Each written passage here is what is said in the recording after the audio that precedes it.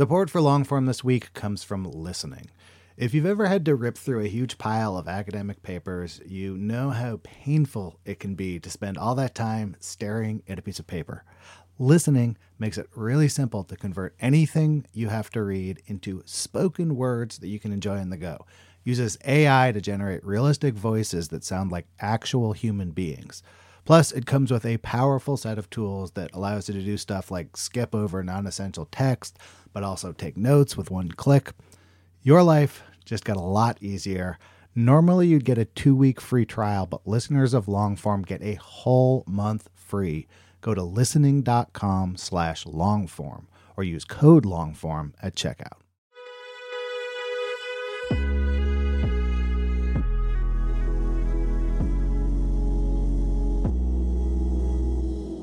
Hello and welcome to the Longform Podcast. I'm Evan Ratliff, one of the co-hosts of the show. Co-hosting with me are Max Linsky and Aaron Lammer. Hey guys. Good morning. Great to co-host with you guys. Love to co-host with you guys. Evan, who is on the show this week? My guest this week was Clint Smith. Clint is a staff writer at The Atlantic. He's an essayist and journalist. He's also a poet. And last year, he published this narrative nonfiction book called How the Word is Passed, for which he traveled to different landmarks and locations around the U.S. and abroad to look at kind of how we as a society publicly remember and memorialize slavery, or fail to memorialize slavery in some cases. That book won a bunch of awards last year as a New York Times bestseller. And then for the most recent cover of The Atlantic, he sort of did the same thing in Germany, where he traveled to Germany to examine how the Holocaust is memorialized there. It was kind of like an extension of his book almost. So we talked about all of that, and we talked a bit about his soccer writing, which I'm also a very big fan of. You could put the World Cup on mute, listen to this podcast. It's just a suggestion. Chances are that Aaron has the World Cup on mute right now. We make this show with our friends at Vox. Thanks to them. Now here's Evan with Clint Smith.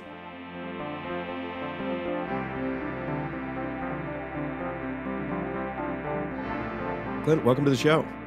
It's good to be here. Long-time fan, first-time caller, as they say. Hey, I am a longtime fan of your work. It's really great to have you on. And you have this cover story in The Atlantic right now, which I'm very interested to talk about, but I want to take a very long way around to it. So I want to go all the way back. You're from New Orleans. New Orleans comes up in your work a good bit. And I want to find out a little bit about how you ended up in this spot, almost like how you ended up traveling to Germany to write a cover story for The Atlantic, how we get from here to there. And I wanted to sort of start a little bit, just having you tell us a little bit about how it shaped you, New Orleans, but also you obviously have a love of language. You're a poet as well. Where did your love of language sort of start? Did it start at home? Did it start in school? Do you remember? Yeah, it's there's so many different versions and iterations of this story. Born and raised in New Orleans. Hurricane Katrina was my senior year of high school. Mm-hmm. And that was a moment for me. So I evacuated from New Orleans. My home was, under 10 feet of water, like 80% of New Orleans was. I finished high school in Houston, Texas. And that was a moment, I think so many people from New Orleans, their lives are demarcated by before Katrina and after Katrina. And that's very much the case for me. And now, I'm 34 years old now. And so it's, and Katrina was 17 years ago. So I'm at this interesting point where it was half a lifetime ago for me. So it very much is the thing that bifurcates my life. Wow. And it was, I think, the experience of Katrina that gave me a more acute sense of the ways that inequality manifested itself here in the United States. Even when I didn't have the sociological or socio-historical language for it as a 17-year-old, I remember looking at images the same way everybody else did, from a couch in Houston, Texas, watching CNN and seeing all these Black folks on top of roofs in the Superdome, in the convention center, and just knowing that this would have never happened if these folks were affluent white people. Mm-hmm. when I look at Katrina, I see this moment in time that I've been chasing for half of my life, in the sense that I think I've been looking for the language to describe how Katrina impacted my life for 17 years now.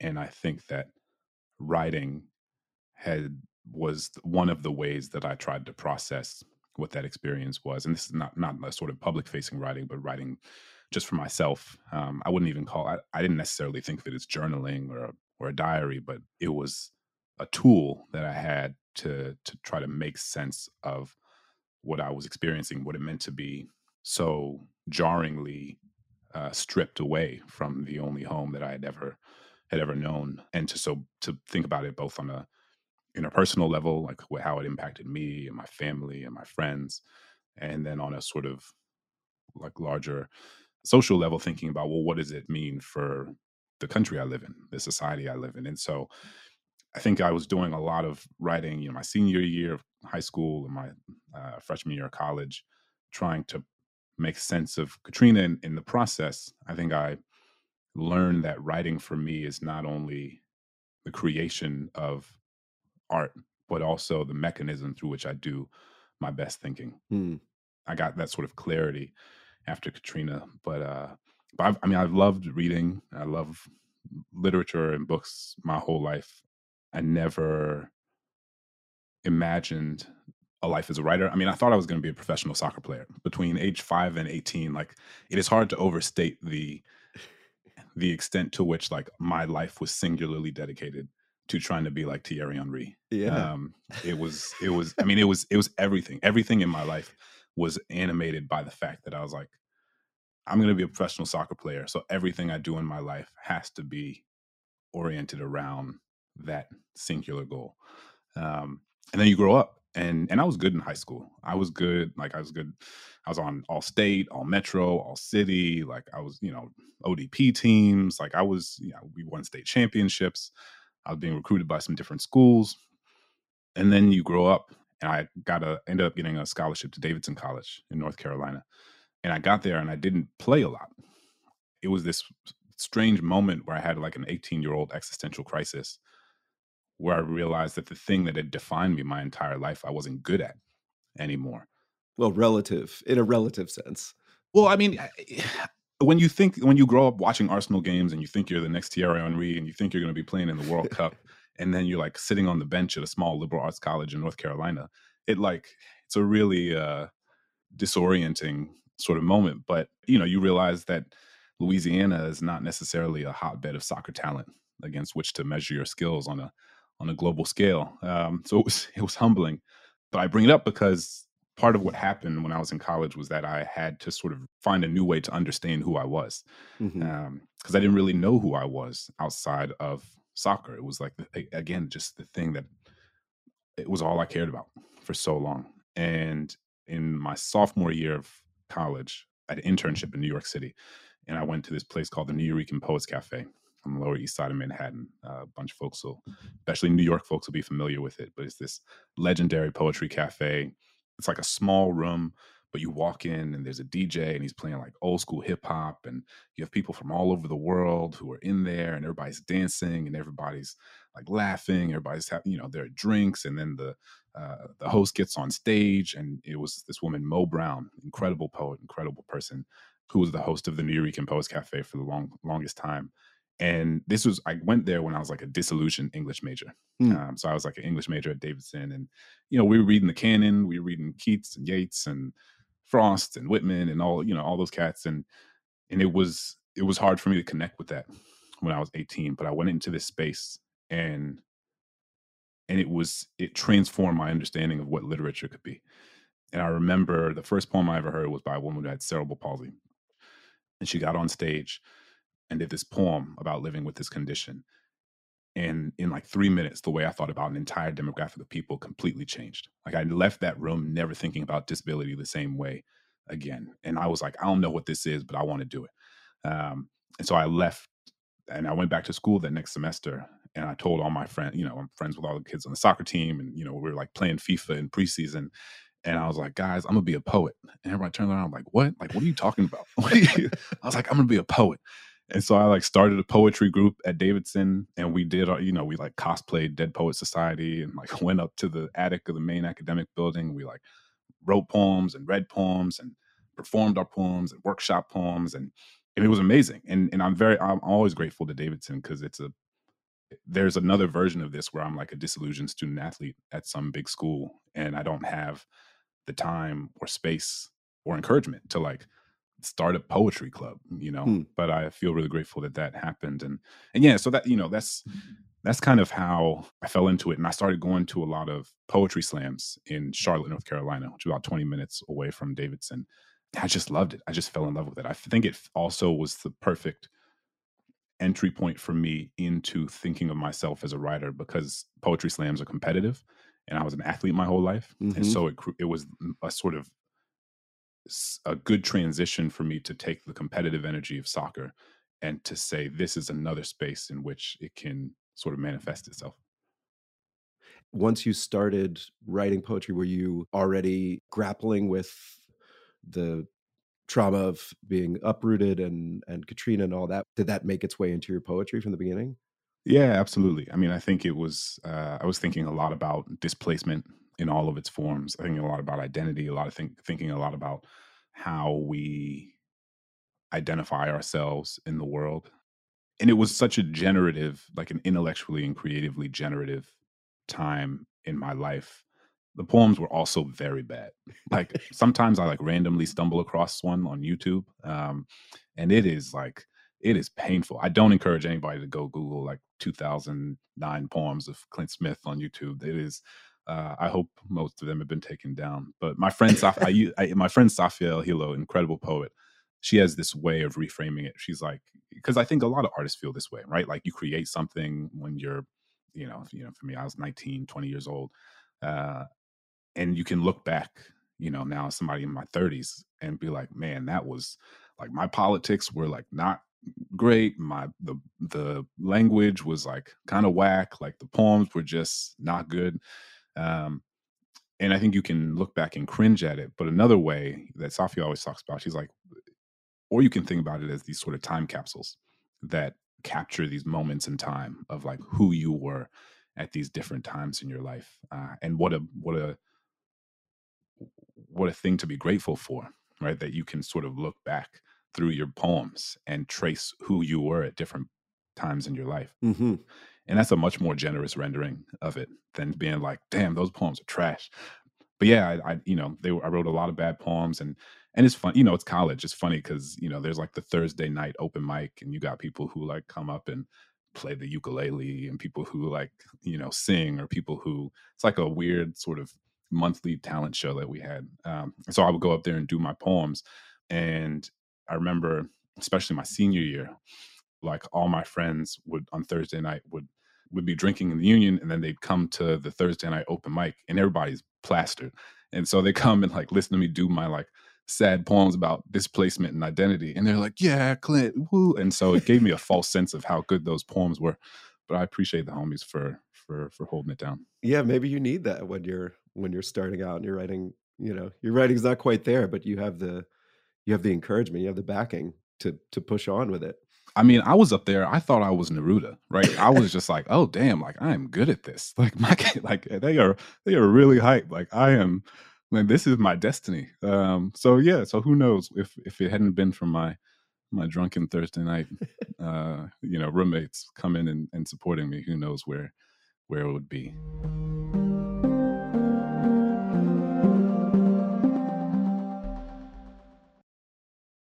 Support for Longform this week comes from listening. If you find yourself behind the 8 ball, needing to read a bunch of academic papers or journals or any kind of dense reading material, you might make your life a lot easier by checking out listening. It takes anything, articles, books, PDFs, and turns the text into spoken word that you can absorb no matter what you're doing. The app has lifelike AI voices complete with emotion and intonation that creates a realistic and pleasant listening experience. So I had to go into the city for some meetings.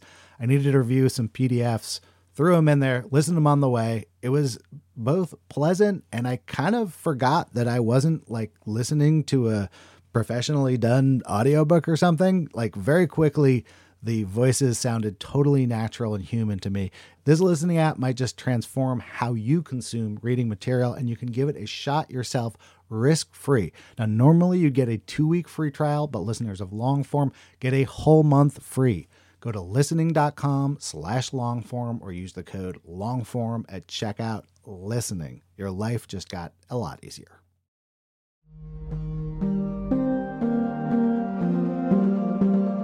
Were you at that point already thinking about this sort of difference between your experience maybe and the public memory that you end up writing so much about and your book is about? Like, did you, even in the experience of, let's say, Katrina, were you seeing narratives that were being told about it that felt to you like, that's not what I experienced? What the public memory is becoming is not what I personally went through.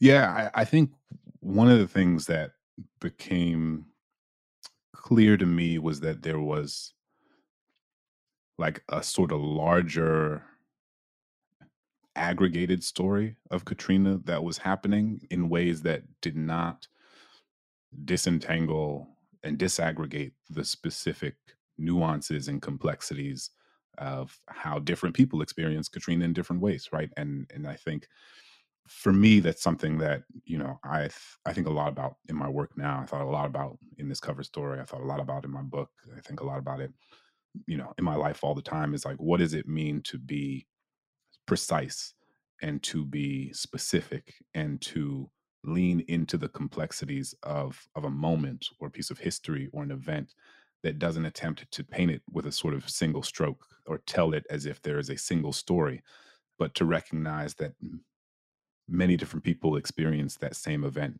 in so many different ways. And Mm-hmm.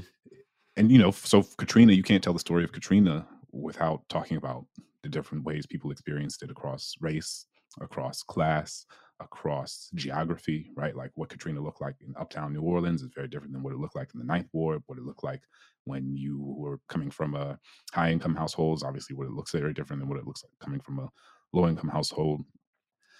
Part of what I wanted to do, and this, it wasn't immediate, but I think over the course of the following years, is trying to ensure that like my story of Katrina is my story. There are things that are similar to other people's stories, but like I wanted to become very careful so that no one would ever think that I was suggesting that like my story was a reflection of like all peoples in New Orleans or all Black folks in New Orleans. Mm-hmm. And I remember for the longest time I was like the first person or the only person people knew from New Orleans in the like immediate aftermath of Katrina. And when I wrote about it, I remember I had a teacher my freshman year of college, Gil Holland. He's a delightful guy. He looks like Santa Claus. And I remember writing early essays about Katrina in like, the sort of freshman 101 writing class. Mm-hmm. I think I wrote a first essay that used like we as the sort of pronoun throughout the piece. My goal was to create a sort of like all encompassing sense of collectivity, like, what we experienced in New Orleans. And he was like, this is a great essay. Also, you're using we here, but is the experience that you're describing of a we or is it of you? Right? Like, and what does it mean to be specific to telling the story of how you experience the thing? And so now I think, and it's such simple advice, but I think about when I was writing How the Word is Passed, how clear I want it to be for the reader that like these are not meant to be definitive portraits of any of these places, but instead are meant to be reflections of how I experience these places through my own eyes. And I think part of that too is, further amplified by the fact that I was trained in graduate school by sociologists, right? So like I think about somebody like Matt Desmond, who wrote Evicted, who was on my dissertation committee. Wow. And, part of what sociologists think about all the time is this idea of positionality, right? So like, how can you think about all the ways that different parts of your identity shape how your subjects, how your research, how the way that you move through a space, how that impacts the way you understand a story and the way people are communicating about that story with you. So, somebody like Matt thinks very deeply about, what it means for him to be a white man engaging in these stories that are disproportionately about, not singularly, but largely about poor Black people. Mm-hmm. And for me, when I'm walking through plantations and prisons and all these places that have to do with the history of slavery, it's impossible for me to think about how people in that space are engaging with me without understanding that that is very specific to me being the descendant of enslaved people, being a straight Black Southern man, who wears glasses or who has this sort of education. And so the specificity of the eye and the specificity of understanding how your life and identity and story animate the way you engage in a space and tell a story and understand things that are happening to you. I think it's felt really important for me for a long time now. It's interesting. It comes through in two almost sort of inverse ways in your book. I'm thinking of the really obvious one is in Blandford Cemetery, this Confederate cemetery, where there's, basically a Sons of Confederate Veterans event.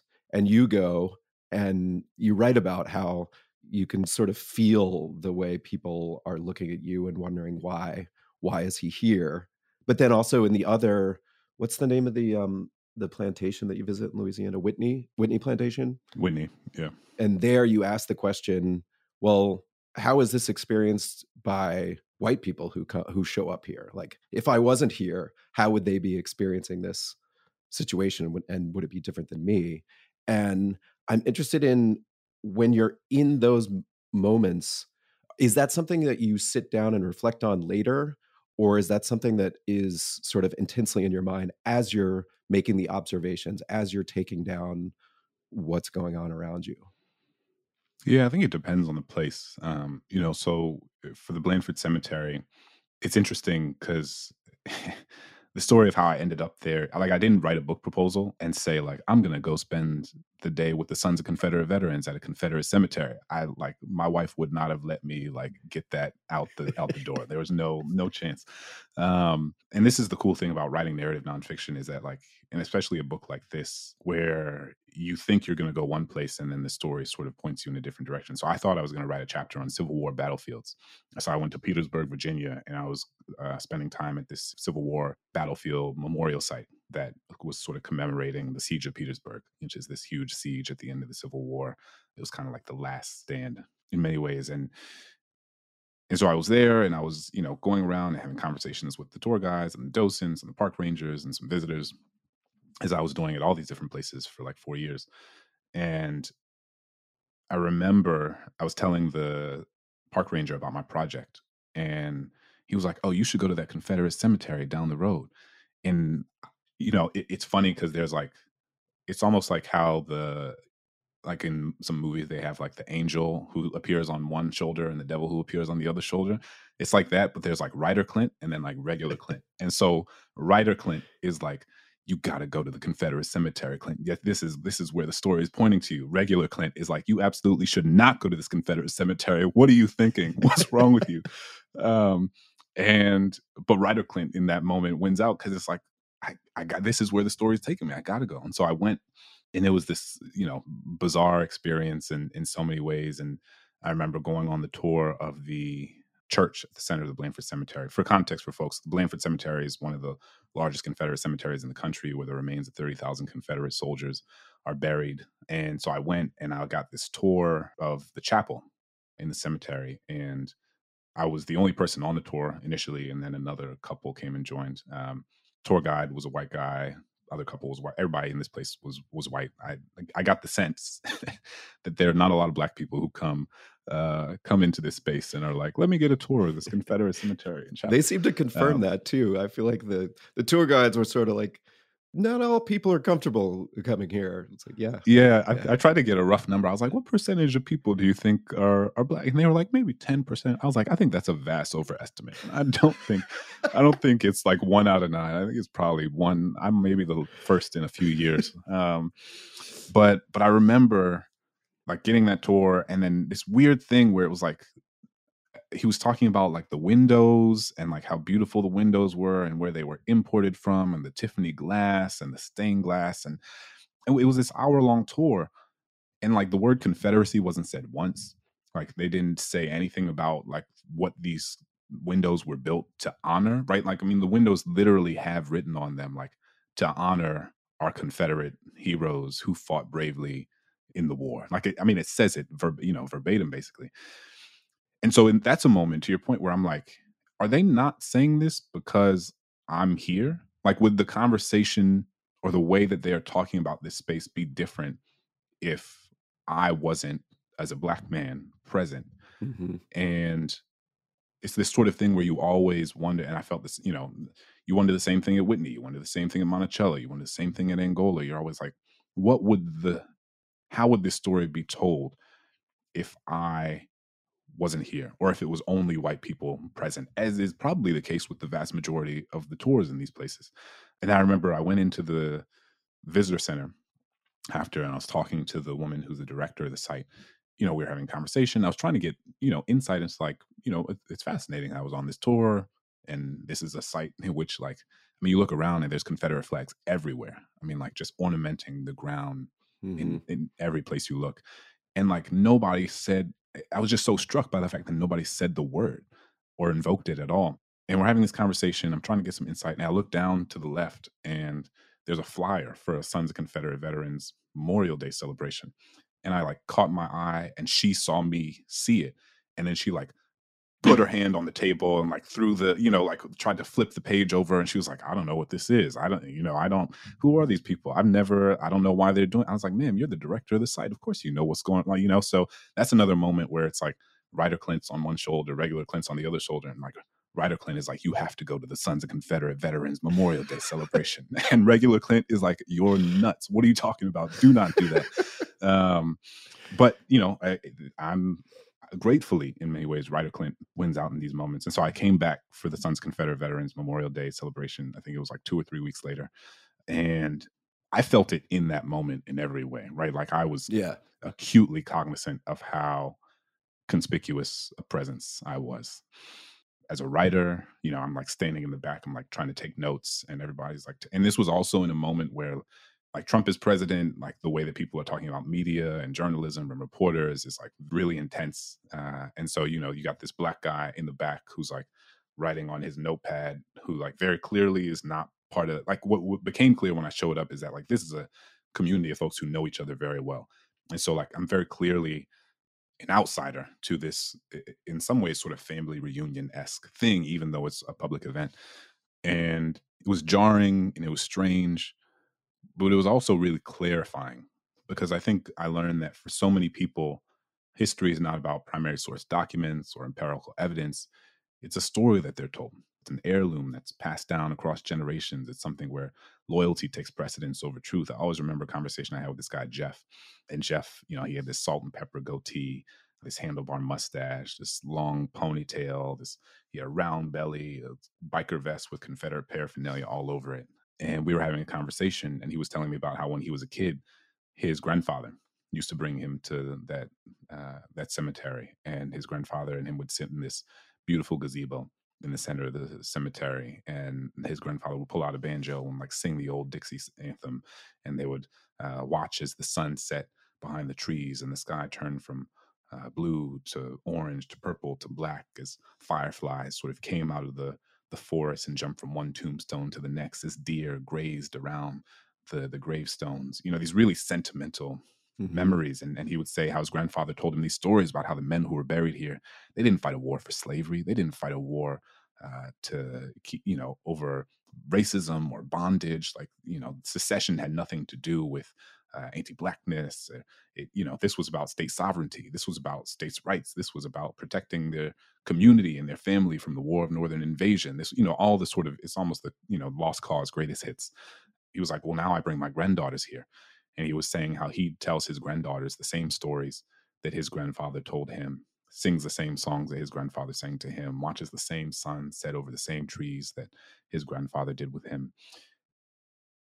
And so what becomes clear for me in that moment is that, like, I can go to Jeff and be like, well, Jeff, I know your granddad told you that secession had nothing to do with slavery, or that the Civil War had nothing to do with Black people, and that it was all about, state sovereignty and state sanctity and, community, Southern pride, all this jazz. And I could go and, I could show him the Declaration of the Confederate Secession and be like, in 1861, a state like Mississippi says, our position is thoroughly identified with the institution of slavery, the greatest material interest in the world. And so they weren't vague about why they were seceding. They were very clear about it. They wrote, there's all sorts of contemporaneous primary source evidence that makes clear why slavery was the centerpiece of the Confederate project. Yeah. But for Jeff, if Jeff is to accept that, he would have to accept that his grandfather was lying to him. And if he has to accept that his grandfather was lying to him, it threatens to disintegrate his relationship with this person that he loves deeply, who is in so many ways a sort of microcosm of a larger story that he's been told by other people that he loves. And so suddenly it's not this like inconvenient need to reassess history. It becomes like an existential crisis. Mm-hmm. Because if so many of the stories you've been told by the people you love are revealed to not be true, then your sense of identity, which is deeply entangled in those stories, which is deeply entangled in those relationships, is also called into question. That's a hard thing for a lot of people. And I think there's a version of this where like I simply paint these people as two-dimensional caricatures of ignorance and evil and racism. And it's not to say that they don't carry bigoted, racist, dangerous views, but I think we have to take seriously the sort of underbelly of family and identity and the human texture that sort of undergird so many of these beliefs that ultimately manifest themselves in these really dangerous and harmful ways. Yeah. Well, I mean, that's one of the things that I loved about the book, because I grew up in the South, and What part? I grew up in Atlanta, but my okay. my whole extended family is from Alabama. Yeah. And so much of, how people get educated about what happened, the Civil War, slavery, like, of course, there's what happens in schools, and that's important, but so much of it is just part of the wallpaper. Like in Georgia, it's like Stone Mountain is right there, and so many It's kids, just there. Yeah. that's how they come to their beliefs about the Civil War, is they go visit Stone Mountain, But that's also, it's a harder thing to report on. It's a harder thing to like excavate. It feels like to me that it's just in the ether more than you can go into a school and say, this is being taught or that's being taught. So where did the idea originally come from to sort of look at place as a sort of anchor for memory? Yeah. In 2017, I watched a bunch of Confederate statues come down in New Orleans. Statues of PGT Beauregard, Jefferson Davis, Robert E. Lee. And as I was watching those statues come down, I was thinking about what it meant that I grew up in a majority Black city in which there were more homages to enslavers than there were to enslaved people. And thinking about, well, what are the implications of that? What does it mean that to get to school, I had to go down Robert E. Lee Boulevard? To get to the grocery store, I had to go down Jefferson Davis Parkway. That my middle school was named after a leader of the Confederacy. That my parents still live on a street today named after someone who owned 150 enslaved people. Because the thing is, we know that symbols and names and iconography aren't just symbols. They're reflective of the stories that people tell. And those stories shape the narratives that communities carry. And those narratives shape public policy. And public policy shapes the material conditions of people's lives, which isn't to say that you just take down a 60-foot tall statue of Robert E. Lee and suddenly you erase the racial wealth gap. But it does help us recognize the ecosystem of ideas and stories and narratives that help give us a sense of what's happened throughout American history, what's happened in the specific history of a community, and how certain communities and demographics of people have been disproportionately and intentionally harmed throughout that history. I grew up in a city that was once the busiest slave market in the country and like wasn't cognizant of that, even though so many of us here are the descendants of people who were brought here, down the Mississippi River during the domestic slave trade. And so I think it became clear that my own understanding of slavery, both on a sort of societal level, but also on a personal level, in terms of my own lineage, was not at all commensurate with the sort of impact and legacy that it had both on my family and on this country. And so I'm generally drawn to stories, especially in the context of nonfiction, of things I don't know a lot about and want to learn more about. And especially for a book. Like for me, if you're going to spend 4 years or something on a book, it's got to be worth it to you, even if nobody else but your mom reads it, you know? And so for me, it's one of those things where I was like, all right, well, this feels both deeply important on a personal level in terms of like excavating my own history and my own lineage. And this feels deeply personal in this moment in our country's history where it is being increasingly revealed how central slavery was to all that we are. And I'd been spending time with books like with historians like Annette Gordon Reed and Dinah Ramey Berry and Vincent Brown and Walter Johnson and Kevin Levin and all these different historians whose work had helped me more deeply understand the country and the state and the city that I lived in. And I kept thinking about, well, what would it look like to take, Annette Gordon Reed's The Hemingses of Monticello and to go to that place, to go to Monticello, to add a different dimension to the story, right? Not only are we going to excavate and think about the history, but what would it look like to think about how people are making sense of and processing the history today? That's kind of the way that it came to be. But also, it's for me, sometimes a story begins or a project will begin in one genre and then transition to another. Yeah. So I didn't actually think that this would be a book of narrative nonfiction at the beginning. Like it didn't come into the world as a fully formed thing at all. At first I thought it would be a collection of poetry. My first book that came out in 2016 was a book of poems, Counting Descent. And I thought, this is when 2017, where I started having the ideas for this project. I thought that this book would be a collection of poems in which the conceit was that each poem would be about a different monument in New Orleans and my relationship to it. And so thinking about what's my relationship to this monument? What's the history of this monument? And that's what the poetry collection is going to be. And so, as I kind of said before, poetry for me is both the creation of art, but also the mechanism through which I do my best thinking. And so I was writing all these poems for a year about all these different monuments in New Orleans. And it became clear through that process that some of the questions I was wrestling with needed a little bit more space than what poems could provide in that moment. So then I started writing these sort of short lyric essays.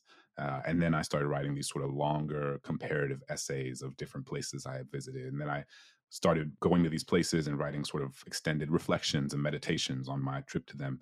And I remember I went to Monticello. And I always shout him out for this because Ta-Nehisi Coates has become a friend and a mentor and big brother in so many ways. And I remember we connected back then, and I was telling him about my trip to Monticello and what I was trying to do, and he was like, "You got to go talk to people." And I was like, "I don't do that, man. You do that. I'm not a journalist. What are you talking? I'm not gonna go talk. I was like, I'm a poet. I'm gonna go and think about the place and the space and do." He was like, "You got to talk to people, Clint." And I think it's interesting because after the book came out, there was this very tidy narrative where it was poet and journalist Clint Smith goes to these sites and does and I was like, and I remember when these reviews were coming out, I was like, who's the journalist? Who are they talking about? Who's this reporter they keep talking about? Because that was not at all a part of my identity. I mean, I was a poet. I was a graduate student in sociology of education. I was getting my PhD, but as a researcher. But I never thought about myself as a journalist. And so the sort of idea of the man on the street interview was deeply unsettling to me. I was like, you want me to go up to a stranger on a plantation and just ask people questions? That sounds wild. How did it feel when you did it? The first time you did it? Oh, I was scared as hell, man. I'm a pretty introverted person, but I have to really psych myself, especially when I first started. I had to really psych myself up for it. I remember, so we were on this tour, this Monticello tour, and Monticello has a range of these different tours, and it was the Slavery at Monticello tour, which outlines specifically the relationship that Jefferson had to slavery and the role that slavery played at Monticello. And the reason I wanted to go to Monticello was because I think that Jefferson is in so many ways a microcosm of the story of America, in the sense that America is a place that has provided unparalleled, unimaginable opportunities for millions of people across generations in ways that their own ancestors could have never imagined, and has also done so at the direct expense of millions and millions of other people who have been intergenerationally subjugated and oppressed. And both of those things are the story of America. It's not one over there and one over here. It's that they're both deeply entangled in one another. And Jefferson, similarly, is someone who I think embodies the cognitive dissonance of this country. He's someone who, wrote one of the most important documents in the history of the Western world, and also enslaved over 600 people over the course of his lifetime, including 4 of his own children. Mm-hmm. He's someone who wrote in the Declaration of Independence that all men are created equal, and wrote in notes on the state of Virginia that he suspects that Black people are inferior to whites in both endowments of body and mind. And so, for me, I wanted to go to a place that's perhaps the most famous plantation in the world in terms of its significance, in terms of the person who owned that land. And I remember we had this guy, David Thorson, who's the tour guide. And David, this older white guy, very professorial, had these very well ironed khaki pants and this, Oxford short sleeve shirt and this wide brim brown hat that sort of cast a shadow over his eyes. And he was telling us in the group a lot about some of what I just outlined now, right? It's talking about all the things Jefferson said about slavery in his letters, all the things Jefferson said about slavery in the notes on the state of Virginia, all the things that, things that I hadn't encountered before. And I was kind of blown away by this guy who was talking about Jefferson in ways that I had never heard Jefferson spoken about, like in my own education. And, now we're in 2022, and that story, at least in many spaces, feels more commonplace. But I think, in even just 5 years ago, like that wasn't. I think we can forget how that was not necessarily the story we're hearing about Jefferson at all. Yeah. And I remember watching these 2 women, Donna and Grace, and I remember watching them during the tour. There were about 12 of us on the tour, and they're the 2 older white women. And as David was talking about Jefferson and all these things he said about slavery and enslaved people, their like faces went white, their mouths hung agape. They were like whispering to each other. They were clearly very unsettled by what they were hearing. And so I was like, all right, I'm gonna go talk to these people. And so I went and said, hi, I'm Clint. I'd love to hear more about how you processed, some of the information in this presentation. And Donna just turned around. She looked at me. She was just like, man, he really took the shine off the guy. She was like, I had no idea Jefferson owned slaves. I had no idea Monticello was a plantation. Mind you, these are folks who bought plane tickets, rented cars, got hotel rooms, who came to this site as like a pilgrimage to see the home of one of the founding fathers, and yet had no idea that he was an enslaver. And that was such an important moment for me, because that sort of, I've been struck by how many people write to me who identify with Donna and Grace, and they're like, oh, I see myself in those women, or I see my mother in those women.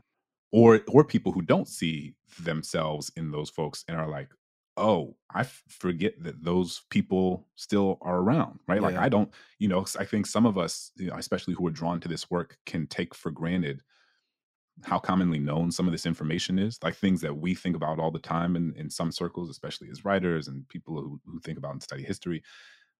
But it's important to remember that for millions and millions and millions of people in this country, like, these are not conversations that they are having. These are not parts of the history that they're exposed to. And that conversation with Donna and Grace, all these years ago now, was, for me, it helped me recognize what the book needed to be. For me to write a book that is attempting to capture the complexity and the heterogeneity of memory, I have to include the stories and perspectives and memories of other people. Mhm.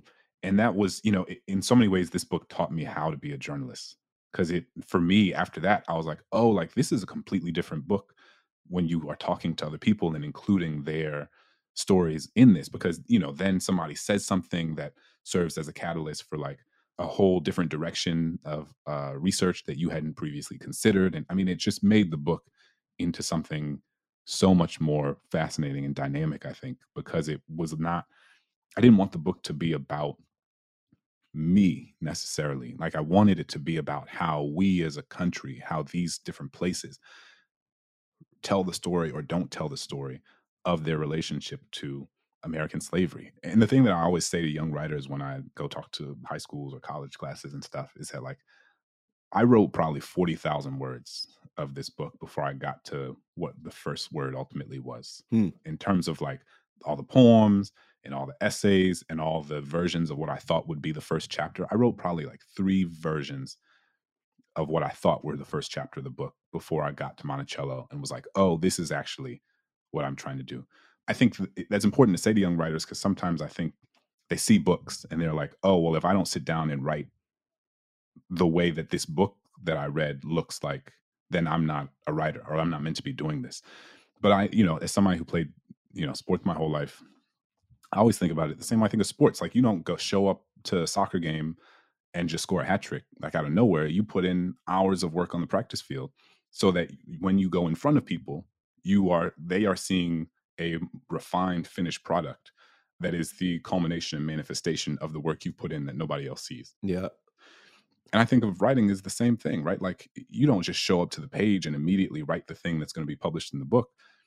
There's a lot of writing and throat clearing and excavating that has to be done in order to get to the thing that ultimately will be seen by other people. But I think it's important for us not to think about that as a waste of time.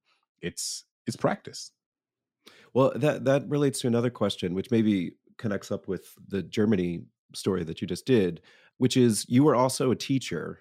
So when you sort of set out to write this book or this article about where you visited Germany and you're looking at Holocaust memorials, there's a sort of way to approach it where you're ingesting all the information, becoming an expert, and then teaching people. And then there's another way to do it in which we are sort of experiencing your journey of learning about it. And I'm interested in how you think of those two things and whether it's both, whether it's one in your approach to these types of stories. I certainly think that it's much more of the latter. For me, when I think about the book, and the book and the cover story are like deeply intertwined in terms of their subject matter and sensibility. But I didn't want to write a book or an article that felt didactic, that felt condescending, that felt like a polemic. Before I said that, part of how I pick subjects is that I pick things that I feel like I don't know a lot about, that I want to learn more about.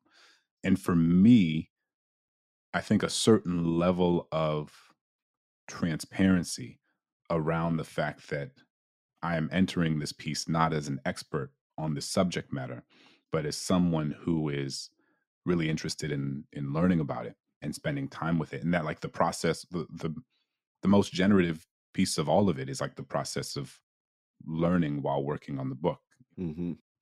And so for me, when I was writing How the Word Is Passed, it's both a desire to be transparent about my own sort of intellectual journey. And what I think it does is allows the reader to enter the story in a way that there's a different sense of openness, or a different sense of this feeling like, oh, I'm not being talked down to, or it's not being suggested to me that, like, I should have known this my whole life, that, like, we all should have come out the womb like knowing the dynamics of slavery in 1861 Georgia, right? Like, for me, it's like, oh, I recognize that I don't understand the history of this institution in any way that's commensurate with the legacy that is left on this country.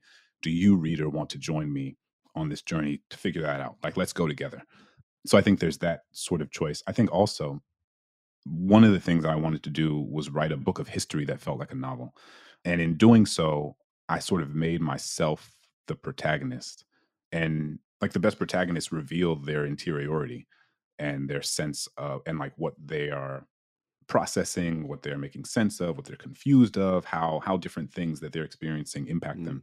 And so I didn't want to do this thing where I was going to these different places and experiencing these like horrific or shocking or traumatic or remarkable moments, and not offering space in which I was outlining how they impacted me. Right. So, like, when I go and stand in a slave cabin at the Whitney Plantation and stand there and think about like the history that happened there, I didn't want to just say, like, now I'm in a slave cabin. This is the history of slave cabins. This is the history of the Whitney. This is like, for me, part of it is saying, like, whoa, like, I'm in the same space that enslaved people once lived in and slept in. I am standing in this space and thinking about what it would mean to put my children to bed and to wake up and realize that they're gone and that somebody had taken them. I didn't know if I would ever see them again. And then you have this moment where you're standing in this cabin and you realize that this is the omnipresent threat that millions of enslaved people lived under every single day of their lives, that at any moment you could be taken from your spouse, your children, your parents, the people you love. And for me, putting your body in the place where history happened magnifies that experience. It's a sort of radical physical empathy. So I say all that because I want to offer the reader moments in which I'm saying, like, wow, that was really disturbing, so that they can then, it almost, I think, gives them permission to have their own emotional responses, which maybe are similar to mine and maybe are different, based on the different facets of their own history, their own background. And I think in the Germany piece too, that's interesting because I was going in, like, I am not Jewish. I am not the descendant of people who were impacted by the Holocaust. My relationship to that history is very distinct than my relationship to the history of slavery. And inevitably, and I think people who've read the piece can see, inevitably the way that I am making sense of these monuments and memorials is entangled in the way I make sense of the lack of monuments and memorials that exist in the United States. The way that, one of the most interesting things was, like, so many of the Jewish folks I spent time with in Germany, they would bring up to me the comparisons, right? Like, it was standing next to Barbara Steiner, this Jewish historian in Berlin, in front of, her former home, where there are these stumbling stones on the ground. And the stumbling stones are these brass plates that are placed in front of the homes of people who were persecuted and murdered by the Nazis. And it's often their last place of residence or their last place of worship. And so, you'll be walking down the street and you'll see 2 stumbling stone in front of a home. And then you walk a little further down, you see 4. You walk a little further down, you see 6. You walk a little further down, you see 12. And the thing about them is that they have the birth date, deportation date, death date of the people who were taken from these homes. And so you can look down and you can tell who were the children, who were the parents, who were the grandparents. You can imagine, like, who was the cousin who maybe lived with them, who was the neighbor who came over for Shabbat, who was the, you can construct entire stories of the people who were here. And it's so powerful, it's so intimate, created by this artist, Gunter Demnig, in 1996. And now there's 90,000 of them in 30 different countries across Europe. And I just was so struck by them walking down the streets of Berlin. And Barbara Steiner, the historian, she would say, I remember I was looking at these 2 stumbling stones in front of her old home. And she said to me, she was like, can you imagine what it would be like if they had stumbling stones in New Orleans, where you're from, to commemorate the history of slavery, in front of the homes where enslaved people lived. And I had this moment, she brought it up to me, and she knew that I was, from New Orleans. She knew that I'm the descendant of enslaved people. And she was like, the streets would be packed. And she's right? Like, I mean, if you had the equivalent of Stolperstein in New Orleans, entire streets would be paved in brass stones. I mean, you couldn't go anywhere without seeing them. And so what's interesting, and this goes back to our conversation about like how the role that identity and the self and the I plays in a story. The way that those folks that I'm interviewing and having conversations with in these spaces are engaging me is distinct to the fact, or unique to the fact, that I am who I am, right? Like, if you go and have that same conversation with Barbara Steiner, like, the dynamic and contours of that conversation, even if you're talking about the same thing, look different. Yeah. And so it's hard for me to imagine not including, like, things that I don't know, or things that are surprising to me, or things that are shocking. So, like, in that moment, I write specifically, like, that was really I was really startled by that revelation, or really or I remember when I was at the House of the Wannsee Conference, where the place where the Nazi leaders got together and shaped the contours of the final solution. And it's this, like, beautiful, idyllic, and it's also haunting place, sort of right outside of Berlin. And I remember the director of the center told me the story about how a woman who was the granddaughter of one of the men, Martin Luther, who was one of the top Nazi leaders who was planning the final solution, walked through that space and left a note in the guest book about how much that space had impacted her. And that was just bananas to me. I was just like, the granddaughter, like, I was like, what does it mean for the granddaughter of one of the top Nazi leaders to walk through this space and to think about what her grandfather had done and constructed? And so in that moment, as a writer, I don't know how to include that information without including how remarkable a piece of information that was to me. And different writers have different styles. It's not, but for me, with these sorts of stories, I don't know, it just feels important not to pretend as if like I always knew this information, or not to pretend as if I'm just sort of receiving this information and then sharing it on the page without having my own sort of reaction to it. And there's a balance, right? Because you don't want to stylistically, like, every time you encounter a piece of information, you don't want to say like, "Whoa, that was wild," like. Right. But I do think, for me, a certain level of, I guess it's like vulnerability. Also, the thing about journalists and writers is that sometimes people look at us as people who like just have all the answers and just like know all the stuff, and that's not true. And it's certainly not true for me. Like, I'm going and doing these projects because I don't know. Because I want to understand more about how the Holocaust remembered. I want to understand more about how slavery is remembered. I want to spend time understanding a set of perspectives that I've not encountered before. And the experience of writing it is a journey of learning for me. And so it feels only fair to make sure that that's communicated through the piece itself. This Germany story, it could be a chapter in the book almost. It could be appended into the book.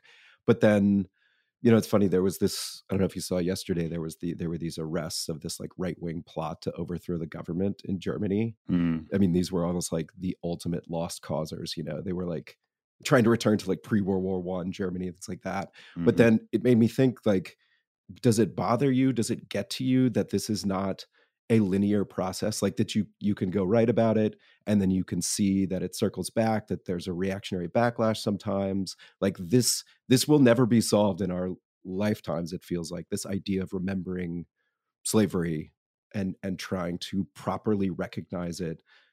Does that discourage you?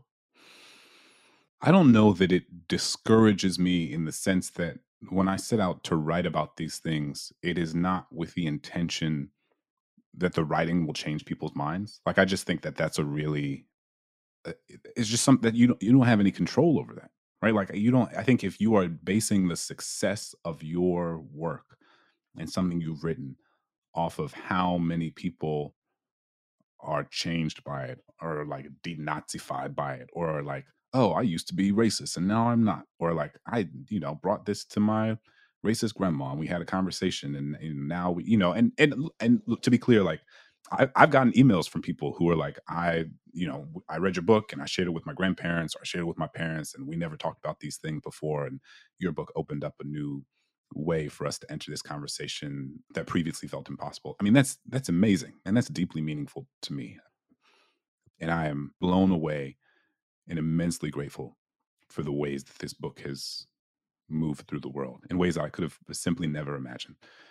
But if your notion of like the success of a project is tied to a set of external factors and realities like that are not in your control, I think it'll drive you crazy. Like, when I was writing the book, Black writers get asked all the time about like, who's the audience for your book? Like, who are you writing it for? And the truth is, like, I wrote How the Word Is Passed for a 16-year-old version of me, right? I wrote the sort of book that I felt like I needed when I was in my high school American history class, that would have helped give me the language, the toolkit, the information, the history, the perspectives that I needed to make sense of what it meant to be like a 15, 16-year-old Black kid growing up in New Orleans, in Louisiana, in America. And specifically in the context of the book. And the cover story, is obviously very much in conversation with the book, and has been a sort of catalyst to a host of other interests around public memory that I hope to continue to pursue in the years to come. But still, when I'm writing that story, it's for me. first and foremost. Like it's because I learned about the Holocaust, I think, in ways that are similar to how many American kids do. Like I read Anne Frank's diary, I read Night, I read Number of the Stars when I was really young. I read, all these books for kids, really important books about the Holocaust that try to give you a sense, like an intimate sense of what it was. And so it's not that I didn't know anything about the Holocaust or anything like that. I probably spent more time reading books about the Holocaust in school than I did about slavery. Yeah. But there is no substitute for like standing on a train platform where Jewish people were once deported from. There's nothing like standing in the room where 15 SS leaders constructed the documents that would lead to the final solution. There is no, I remember, one of the places I go for the cover story is Dachau. I've been to a lot of places that carry a history of death and slaughter and murder. I've been on plantations. I've been, in execution chambers. I've been sat on electric chairs. I've been on death row. All these different places. But I have never experienced anything like what I experienced walking through the gas chamber in Dachau. I mean, it is like there's reading books about the Holocaust, and then there's that. And that is something that I hope to continue doing for the rest of my life, is like putting my body where these things happened, because it completely transforms your understanding of what it was. Like I will never think about the Holocaust in the same way again after Dachau, after Sachsenhausen, after all these different places that I visited. I'd go to these places because it feels important to do for me as an act of individual remembrance. I hope that when people read it, they are moved to think about memory in new ways, moved to go, maybe to some of the places I visited, either in the cover story or in the book, but also a host of other places that have relationships to these parts of history. Some of the most meaningful messages I get are from people not who read the books or read the cover story and then go to the places that I went, who I got a message even just the other day from someone who said there was a cemetery that's like half a mile down the road from where they live that they passed every day on the way to work, and they never stopped to see like what it was. And they stopped, and it was like a burial site of formerly enslaved people. And they said part of what my writing had done was help them think about putting your body in that space and remembering in a different sort of way. And again, I'm wary of setting out to write something that makes people do anything. There's so many things that happen. It's not up to us. Yeah. It's not up to us. And so for me, the writing and the projects are born from a deeply personal space and a desire for me to more effectively understand, in the context of my recent work, to understand how we remember and to understand what we remember and what we don't. And I do that for myself. And the hope is that other people will read it and think about memory in new ways also. The funny thing about saying that you're writing for young Clint is that I'm just imagining here that if you spoke to young Clint, the type of your writing that he might say, oh yeah, that'll be me, is you're writing about soccer. I know he's gonna be like, man, are you writing about Henri? Like, if it's not about Arsenal, I don't want to see it. Yeah, that's also true. That's also true. Do you view that as part and parcel? Is it all the same thing? Or do you feel like you have this kind of, I have another thing where I am actually somewhat of an expert, and this is my thing where I could just kind of cut loose in a more fun way? I mean, if we want to like dig deep with it in terms of memory and history, I think there's a version of this. It's not even a version. I think it's not even digging that deep. I think my wife would be like, it's pretty clear. She would say like so much of why I love writing about soccer is because of the nostalgia. And it is this thing that like, I mean, ultimately I just love the game. Like I love the game, and it is the thing that, brought me the most joy as a kid. it's also the thing that like it takes me out of my own head. Like as someone who lives in their head, I think the thing about soccer is that it just like like watching Arsenal, my favorite team, watching the U.S. national team, or watching any game. There's a nostalgic value because it like also brings me back to like 11-year-old Clint, who when a time when it was just like nothing else mattered but the ball at your feet, and like and it was such a. You look back and you're like, oh man, that's such a simple time. So there is probably a part of it that like allows me to hold on to that a little bit more than I otherwise would have. I loved and love soccer. I loved it as a kid, in part because I loved the game and also because I imagined a trajectory in which I would be just like the people I saw on TV. And so I think there's a version where it's like, oh, I'm writing about soccer to remember that feeling, like the feeling of when everything felt possible, in terms of like where the game could take me. And what's true is that the game has taken like nothing that has happened in my writing life would ever have been possible without soccer. Nothing would never have been possible without my like the intensity of my relationship to it. Like part of what I bring to my life as a writer is like the level of intensity that I brought to my life as like an athlete as a kid. I mean, if you go ask my parents, I was just at home with them for Thanksgiving. They were both incredibly happy that I found something that I was so passionate about, but also like, man, you need to come inside and do your homework and stop like kicking the ball against my house outside. Because like that's the first thing I did.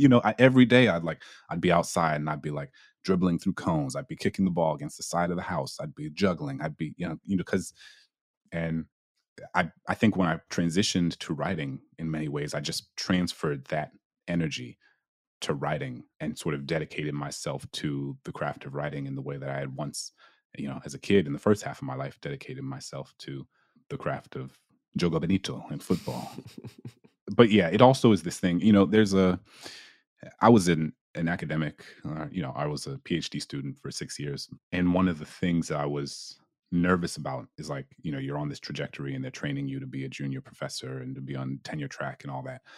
But one of the things about academia is that it's so disciplined oriented. Yeah. And so I think what I was nervous about was that like this thing that I care a lot about would be the defining feature of my professional life in ways that made me nervous because I cared a lot about these questions that I was exploring in graduate school, but I also cared a lot of things outside of graduate school. I cared a lot about poetry. I cared a lot about, plays. I cared a lot about public memory. I cared a lot about soccer, and one of the, I was doing a lot of freelancing in graduate school, and Nick Thompson, who's now the CEO of The Atlantic, was the first person who reached out to me, and we didn't get a chance to talk about this part of like how I ended up here, but like I didn't go to J school. I was never a journalist until officially 2 years ago when I started at The Atlantic. But I did a lot of Twitter threads is in grad school. Like I was like, and this was like when Twitter threads were like it feels like they get lost now. I mean, like the algorithm's so different, Twitter's so different. I mean, it's a very There's so different thing many. than it was. There's so many. I mean, it's just. But I remember being a graduate school student in like 2014, and this is at like right after Mike Brown. This is right after Eric Garner. This is when in the sort of midst, and in some ways at the height at that time, the height of Black Lives Matter movement. And I was, this PhD student who was reading, in all these seminars and reading all these books that were helping me on a personal level make sense of what I was seeing around me. And so I just started doing these sort of threads about the books I was reading. And I got like a lot of traction, and, I'd do these threads and I'd also editorialize a little bit. It was kind of like mini blogging. I mean, as the way that I can look back on it now, like I miss the blog era, but I was, kind of micro blogging on Twitter through these threads. And Nick Thompson, I think it was 2015, reached out to me. He was like, I loved your thread on this thing. Like, would you want to write an essay about it for the New Yorker? And the funny thing is that like I'd been submitting poems to the New Yorker for like years, and like everyone was just getting rejected, rejection after rejection. And I remember I got a rejection for a group of poems like less than a week before he reached out.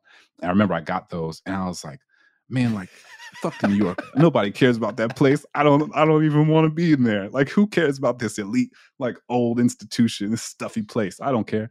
And then I got that email from Nick Thompson, and I was like, absolutely want to write for the New Yorker. What are you talking about? Hell yeah. And so, but it was funny because, like, I was like, oh man, like, I got, opportunity to write for the New Yorker through like a Twitter thread. So it was, this story of, it's interesting. We're in this moment now where, like, Twitter is becoming a very different thing, obviously. And this is, we're now in the Elon Musk Twitter era. And my relationship to Twitter has been very different for, I think, a few years now. And I'm not nearly as active on it as I used to be. But it is interesting because my trajectory as a writer and, as a journalist is deeply entangled in that space. And I say that, that's all prelude to saying I started writing different pieces for the New Yorker. And I remember I wrote a piece about Freddie Adu. Remember that piece? Because I remember when I was a kid, Freddie Adu, yeah, he was he's this 14-year-old sensation, but he was going to save American soccer. And it didn't work out that way for all sorts of reasons. But I remember I wrote this piece, and then Nick was like, you should write more about soccer. And I was like, I can write about soccer. Like it, and then I just started writing a lot of pieces for them about soccer. In 2018, I wrote for them. I covered the World Cup for them.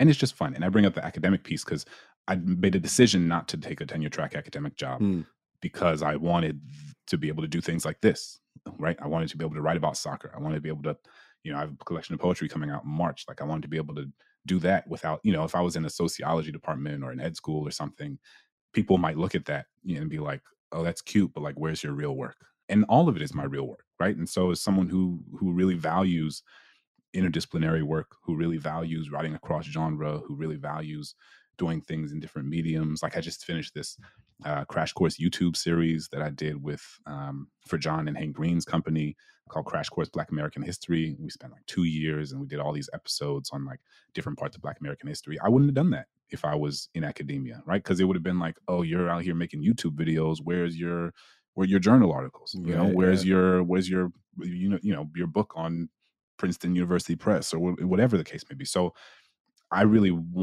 came to a point where I recognized that I needed a certain level of creative and intellectual freedom to, write a story about, 15,000 word story about the Holocaust and then to go cover the World Cup. And I feel really fortunate to be at a place like the Atlantic that allows me to move across different subject matters and explore and just follow my interest in ways that I just feel really lucky to do. Well, I'm grateful for it as a reader and also for you taking all this time. You've been very generous with your time, and it's great having you on the show. Yeah, it's been really fun. I appreciate it.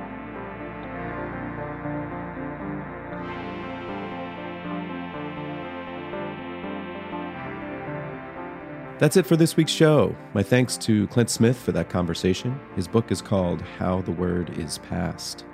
Our editor this week is Jackie Sajiko. Show notes by Susan Peterson. My co-hosts are Max Linsky and Aaron Lammer. I'm Evan Ratliff. Thank you for listening, and we'll see you next week.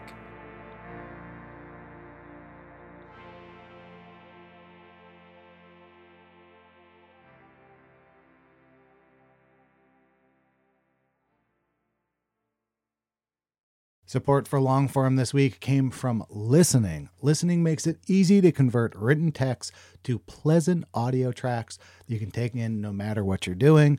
It offers AI voices that manage to express emotion and correctly pronounce complicated technical terms, all while sounding like actual human beings, not robots. The Listening app might just transform how you consume reading material, and you can give it a shot for yourself risk-free. Normally, you'd get a 2-week free trial, but listeners of Longform get a whole month free. Go to listening.com/longform or use code LONGFORM at checkout. Listening. Your life just got a lot easier.